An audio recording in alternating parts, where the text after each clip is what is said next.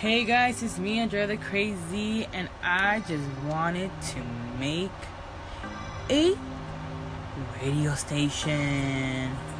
Psych, more like a podcast, am I right?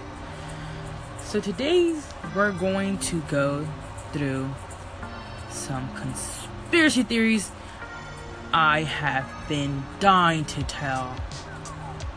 But I know this is not going to get a lot of people to see this, but might as well tell everyone, right? So I'm gonna go through some that I feel like they're freaking hardcore evidence.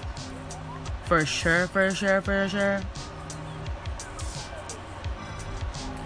I think I'm going to do about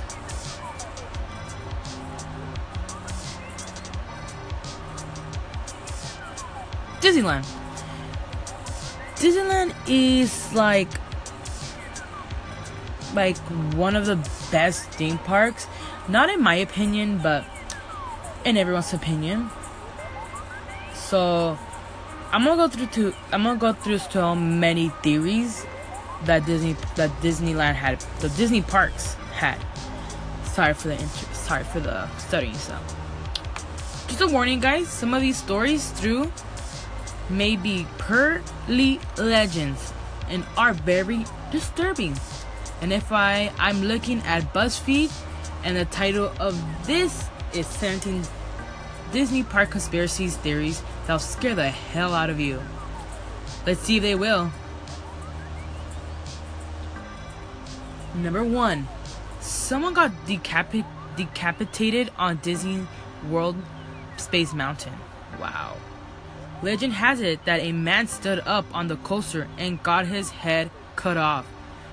Though this has been debunked, a man did stand up on Disneyland's Matterhorn in 1964, hitting his head, which resulted in his death. So what I feel about this one was just a mix-up. So I feel like people just thought it was they just mix up the stories. 2. The spirits of a little boy lurks in the Haunted Mansion in Orlando. This wouldn't be surprising because it's a Haunted Mansion, so. It states that cast members have said they heard him giggling and mimicking the hurry back lady after the ride shuts down at night. So that's kind of weird. Like, I've heard conspiracies that people have thrown their ashes in like many parts of a park, so maybe that's why. 3. The characters on Disney It's a Small World ride come to life even when unplugged. Some Chucky. Beep. Oh my god. Cast members often swears that they've seen the dolls blink or appear in different places than the day before. The blink part is just near mine, but the moving part, I will see that. Reasonable. Number 4. Walt Disney still haunts his firehouse apartment on Main Street at Disneyland. I believe this one's true. I think it's true. Like, why wouldn't he be there? It's his own part.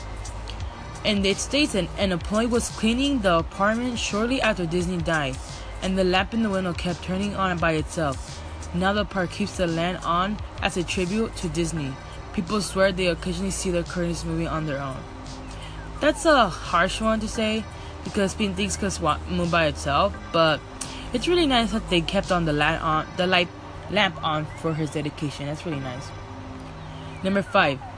People constantly try to dump the ashes of their loved ones on Disney properties.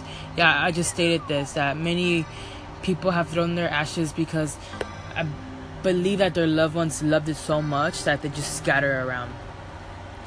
Number 6. The ghost of a former employee haunts Disney World's Tower of Terror. Wow. The story goes like this. A cast member had a heart attack while loading guests onto the ride and died in the building. His spirit haunts the ride now. Platform D is a supposed spooky spot that current employees are scared of. Wow. That's crazy. 7. The Chanel's book in.